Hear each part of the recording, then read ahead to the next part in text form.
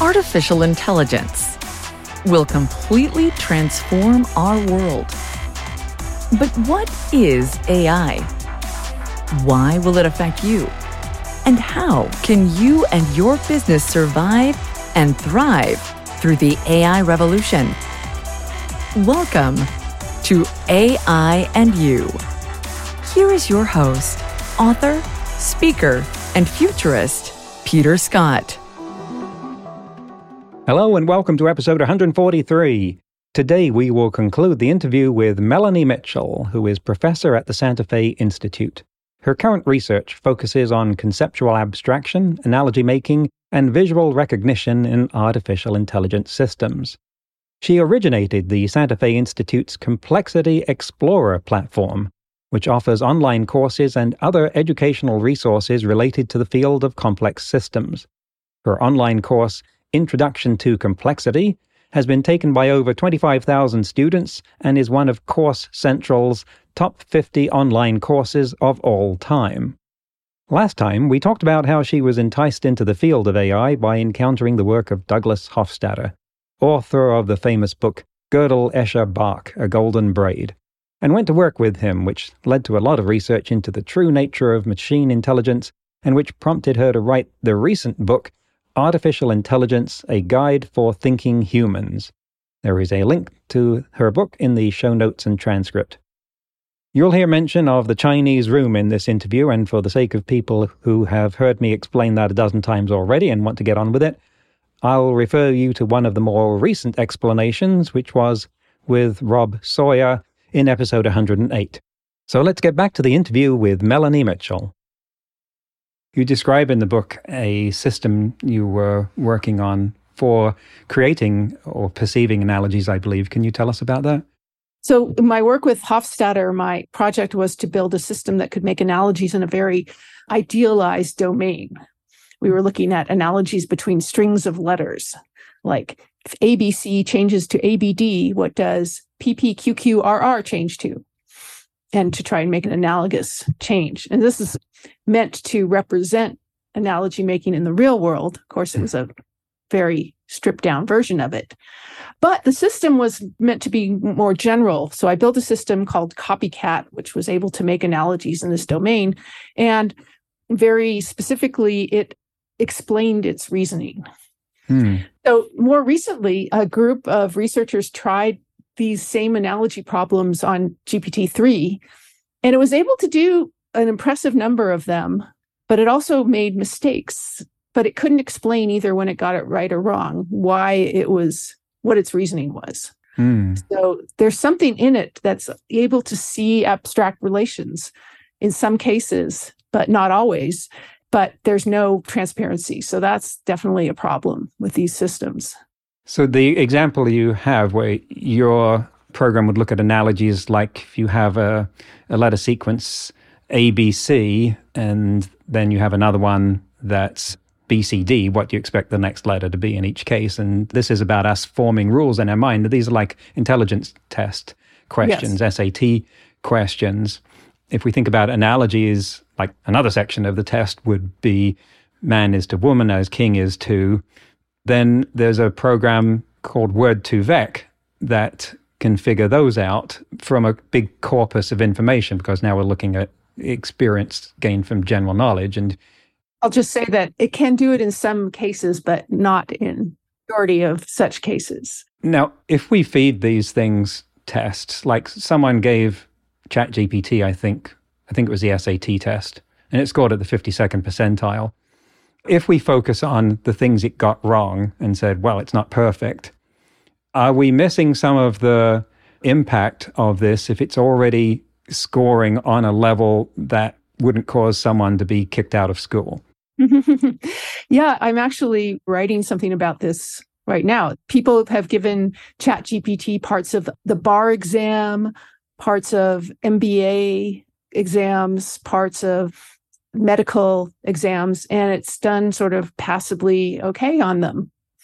So this is, something that's been happening in AI for a long time. We have these intelligence tests or these standardized tests. We give them to our programs. But the question is, how do we interpret the results? If it does really well on a particular exam, that exam was designed for humans and makes assumptions that if a human can solve this question correctly, they'll be able to generalize. They have absorbed the general idea behind the question. But in the case of ChatGPT, that assumption might not be true. So just giving it a test that was designed for humans and having it perform at a certain level doesn't mean that it can do the same things that you would assume humans could do at that same level. And I actually tested this out. There was a question on one of the MBA exams that someone had given it and had gotten the right answer. And they said, wow, it really understands this concept. But I then reworded the whole problem, made a completely isomorphic problem. You solve it in exactly the same way, but with different wording. And it got it wrong. So there's something going on there that's different from what humans are doing. It's not able to generalize robustly the way humans often can. I mean, humans sometimes don't either. And that shows that some of these tests are not testing the abilities that we want them to test. I've experienced some of that brittleness myself. Some people have published wonderful results with ChatGPT that I've attempted to reproduce, and that hasn't happened. Sometimes all I need to do is hit the regenerate answer button and it comes up with a better one, which is intriguing. I want to quote, you'll know where this is going, but the ending of your book, where you say, the impacts of AI will continue to grow for all of us. I hope that this book has helped you as a thinking human to get a sense of the current state of this burgeoning discipline, including its many unsolved problems, the potential risks and benefits of its technologies, and the scientific and philosophical questions it raises for understanding our own human intelligence. That sentence, of course, doesn't mention AI. That was in the previous sentence. And then you go on to say, and if any computers are reading this, tell me what it refers to in the previous sentence, and you're welcome to join in the discussion. So you know what's coming next. I put the quote in to ChatGPT, and I said, what does the word it refer to in the last sentence of the quote? And it said it refers to AI, brackets, artificial intelligence, in case I didn't know. So do you feel like you're at the point where you can have a discussion with ChatGPT that will be useful? That's funny. So yeah, of course, I was sort of joking in that last sentence, referring to the Winograd schemas, right? Mm-hmm. And you'd be amazed by how many people have written to me to tell me they put that into ChatGPT and it's gotten it right.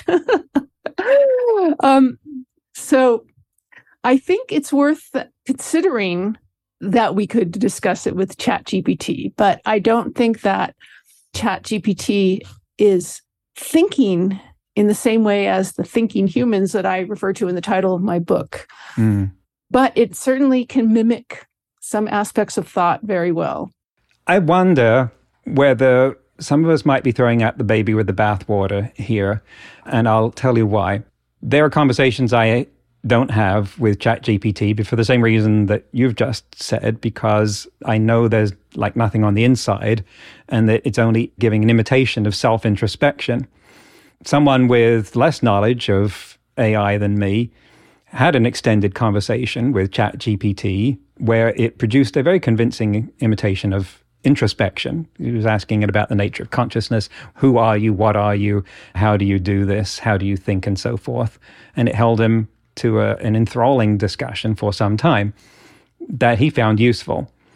So my thought about that is that if I didn't know, if this was done as a Turing test, if I didn't know that I was talking to a machine, I would be inclined to ask more questions and be held in that conversation longer by ChatGPT than I am when I know that it's a machine. And I wonder if I'm losing something as a result of that. In the very least, the possibility of holding that conversation long enough to find out more about what it really is doing. What do you think? Yeah, that's an interesting thought. People have been talking to chatbots since the early days when Eliza was created in the 1960s, and have been kind of projecting understanding or consciousness onto them. A lot of people who talked to Eliza found it very helpful. And in the same way, when we're talking to ChatGPT, in some sense, we're talking to a big collection of humanity that's been absorbed by ChatGPT, a big collection of the thinking of humanity that people have written down and has been absorbed by ChatGPT and is now expressing things that, are plausible continuations of the prompts. So it's a very interesting look into sort of human thinking in a much more collective sense. That being said, yes, it can absolutely sound like you're talking to a human. Although I think if it goes on for a very long time, you'll sort of see some non-human-like qualities to some of the things that it says. And interestingly, the Turing test, as it's been carried out, as you mentioned, the Loebner Prize, it's been very short periods where somebody talks to a machine or another human for like 5 minutes or something. But if you stretch it out to, say, 4 hours, it's still not clear to me, and I don't think that ChatGPT would pass a Turing test under those conditions. I wonder what Turing would say for how long he did give a time. I forget what it was. I think he said 5 minutes, didn't he? He predicted that within 50 years, machines would be able to convince the judge within a 5-minute period. 70% of the time, I think. 70% of the time. Yeah. And it turns out that it's not that hard to do that. Perhaps, saying something more about humans than about machines. So in your research and teaching now about these areas, can you tell us what you're focusing on? And does it explore or open up the direction more of where the technology is going or who we are as humans? So one of the things I'm working on now is another idealized domain for analogy making that was created by Francois Chollet from Google, called the abstraction and reasoning corpus. And these are visual analogy problems using kind of constrained grids, where a grid is transformed into another grid using some rule, and then you have to do the same transformation to yet another grid. And they're deceptively simple. The domain looks simple, and yet it involves all of these concepts that we humans have about objects and how objects interact with each other, and geometry and a lot of spatial knowledge, things that in psychology have been called core concepts. And right now, there's no program that exists, including any of these language models, that can solve these problems. Give me an example. An example of a problem? Yes. Oh, well, imagine that you have a grid of colored pixels, and you have a square that changes to a pentagon that's made up of those pixels. I show you that demonstration. Then I show you another demonstration. A triangle changes to a square. Now I give you another one, and I have a pentagon on it. What does that change to? Hexagon. Yeah. So you Right. kind of increase the number of sides by 1. So I've only given you 2 sort of training examples, if you will. So it's very much few-shot learning. But it's a visual problem. So obviously language models can't do visual problems. If you can give them characters that represent the pixels and the transformation, and people have tried that, they can't do it. So it's a very subtle domain, and it really shows how we are able to abstract concepts from very few number of examples and then apply them to some new problem. And there's just a lot of the different problems here. But the idea here is that it's kind of the opposite of the approach with ChatGPT. There, you start with vast amounts of language that humans have written, and the system learns from that. That's very different from how babies learn, right? Babies don't learn by starting with language. They start by interacting with the world of objects and faces and other people, and actively try to learn from things that they themselves are curious about. And then they acquire language. So the idea here is, let's start with something more like what a baby is doing and try to have these core concepts emerge from a very restricted world in which you learn concepts and you abstract them. So now there's a competition for people working on this domain, and a lot of people are getting interested, but it's still something that language models and their related visual versions can't do. And I think it's going to be hard for these systems to be able to do this because there's not enough training examples. It's really a few-shot learning idea. The problem that you give it is not got many examples, but our current AI models aren't trained on that kind of data. Yes, we have things that have been fed billions of images, but for the purpose of turning it into language, not concepts, and not visual concepts. So I feel like that hasn't been attempted yet. Right. And in the same way that we haven't done a lot with audio or tactile data, which would be of considerable benefit to robots. But I think that you've identified actually a good way of making this test, because one of the problems in computer science in trying to form these sort of AI discriminators, things like Winograd schemas and so forth, is that we need to come up with something that's testable, repeatable, measurable. And by its very definition, that ends up with being something that is numeric, computable, and that bar is eventually cleared by a computer, at which point we say, okay, forget it. We'll have to use a different way of telling whether it's AI, which was what McCarthy was getting at when he said, you tell me anything that you want to do X, and I'll build a machine that can do X, and then you'll have to come up with another thing that that you think only humans can do. And here you are, you've got something that will be quite a while, although I do wonder if the same sort of focus and resources were put behind giving AI visual data that would support that kind of research, how long it would be before they got there. Yeah, that's an empirical question. I think one that should be studied. So that's one of the things that my group is interested in. What else is your group doing? We're looking at how humans solve these kinds of concept formation problems. And we're looking at the interaction of language, how people describe what they're doing. And so we're trying to see if we can kind of jumpstart, if you can go from language to solving these kind of conceptual problems, or if you have to go in the reverse order, solve the conceptual problems first and then be able to describe them in language. So we're doing some both psychological studies using humans and also doing these same kinds of things with machines. It's an interesting philosophical paradox there, actually. If you can explain how a human does something like that, then you can build a machine to do it. And so implicit in the search for that is the belief that it will be a computable thing. Is it not? Wouldn't, say, John Searle disagree with that and say you won't be able to explain it because then the Chinese room, which we've mentioned several times on the show, wouldn't work as his demonstration? So this question about computability, I think it's a bit of a red herring because there's no proof that humans can do things that are uncomputable.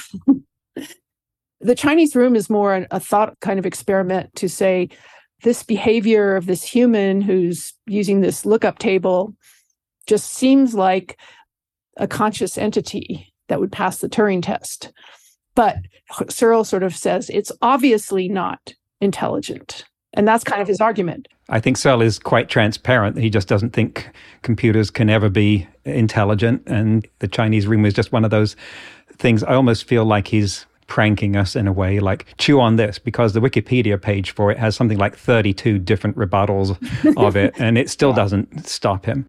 No, I mean, it's an intuition. It's not it's kind of a reducto ad absurdum. He says, okay, now imagine that your computer's made from toilet paper and rocks or something. Right. Clearly, that can't be intelligent. But where does that clearly come from, right? Yeah. I mean, I don't see his argument as being based on any evidence. It's really an intuition. Well, we're reaching the end of our time here. And so I'd like to ask for your thoughts about where you see your field of interest going in the future, first of all. So one thing that's happened, in addition to these large language models, which have kind of taken over discussion in AI. Another thing that's going on is that more and more people in AI are looking to cognitive science for inspiration, in particular to developmental psychology, how kids learn, how kids think. There's a program funded by DARPA called Foundations of Machine Common Sense, which is specifically to get developmental psychologists together with AI folks and to have machines do the kind of development that kids do. And I think that's going to be a really interesting thing to look at in the future. The other thing that I think is going to be big is multimodal systems. That is, systems that are not just language or not just generating an image, but systems that can deal with both image and language and also video and virtual reality and so on, that in which the language is more grounded in things outside of this language system itself. So I'm excited about all of these things. I think these are all going to create big buzz in AI and generate interesting demos and tools. But, I wrote a paper called Why AI is Harder Than We Think. And it has to do with why our intelligence is more complex than we think. And it has been since the beginning of the field. It still is. And that's why I don't think that something like human level intelligent AI is going to happen anytime in the near future. Doesn't that actually argue against your actual research of trying to figure out how humans do think? If you're, on the other hand, you're saying that it's a really hard problem, you're making your own research sound like a very hard thing to, or maybe impossible to accomplish. I don't say I think it's impossible. I just think it's hard. And there's nothing wrong with working on hard problems. No. But I think it's important to temper our expectations that we're going to have full-blown AI in the near future, that it's just going to magically come out of these systems like we have today. And talking about learning, or how humans learn as babies, we had Alison Gopnik on the show back in episodes 96 and 97 talking about that. So do you have another book in the works? Think that will happen? I'm thinking about it. Enough time has elapsed that you've forgotten the pain, right? Yes, exactly. It's like childbirth. Yes, exactly the analogy I used in mine, despite the fact that I don't have that reference point. But so how should people who want to learn more about you and what you've done and will be doing find out about that? We will have a link to the book, of course. But if you want to just remind us of that, and where else they can find that information. So my web page is melaniemitchell.me, and you can find everything that I've written basically on there, including a new blog that I've started, and take a look at that. Fantastic. Well, everyone, the book is Artificial Intelligence, A Guide for Thinking Humans. Melanie Mitchell, thank you very much for coming on the show. Thank you so much. It's been a lot of fun. That's the end of the interview. It's interesting how now the Turing test has been all but sidelined. Not that long ago, it was held up as the zenith of computer ability at imitating or replicating humans, even getting special attention as the MacGuffin, if you will, in the movie Ex Machina. We expected the Turing test to be passed with a bang, and instead it happened with a whimper. Just like now, we take it for granted that something like ChatGPT can do that, but we don't find it terribly significant anymore. Some years ago, I quoted Hofstadter as saying what you've heard in this interview when he saw Deep Blue beat Garry Kasparov. My God, I used to think that playing chess required thinking. Now I realize that it doesn't. And as you've heard, that quote was really about saying not that humans who play chess are not thinking, but that machines can do the same without replicating the human thought processes that are required for humans to do that. And I said, those some years ago, that I wanted to be the first to say, my God, I used to think that passing the Turing test required thinking. Now I realize that it doesn't. Well, here we are. If we still had something like the Loebner Prize as an arbiter to prove it, then it would be perhaps more significant, but they seemed to have taken an indefinite hiatus. But I don't think there's any question that ChatGPT would pass the Turing test by the original and other reasonable definitions now. And It's just another example of the principle John McCarthy described even more years ago as when we do it, we stop calling it AI, as in when we decide that when computers can do X, it will be real AI, real general intelligence, and that then later on when they actually do that, now we say, no, it's not really that kind of intelligence, it's just a clever simulation, it's machine vision or something else. And no, we don't have artificial general intelligence yet, but it's amazing how much we are able to peck away at the edges of that. I notice how ChatGPT is coming into a lot of the conversations now as a kind of representative or exemplar in many situations that we used to talk about more theoretically, but now we can use ChatGPT to focus the topic on something that's happening now and what it means and where it might go. In today's news, ripped from the headlines about AI, researchers from IBM, MIT, and Harvard have created a benchmark for evaluating an AI model's core psychological reasoning ability, what you and I call common sense, that will enable them to build and test AI models that reason and learn about other minds the same way humans do. They call it AGENT for action, goal, efficiency, constraint, utility.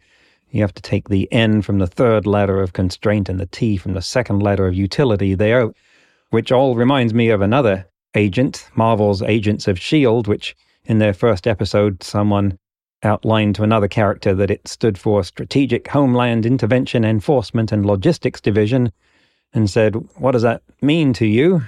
And the person said, "Means that someone really wanted this thing to spell shield."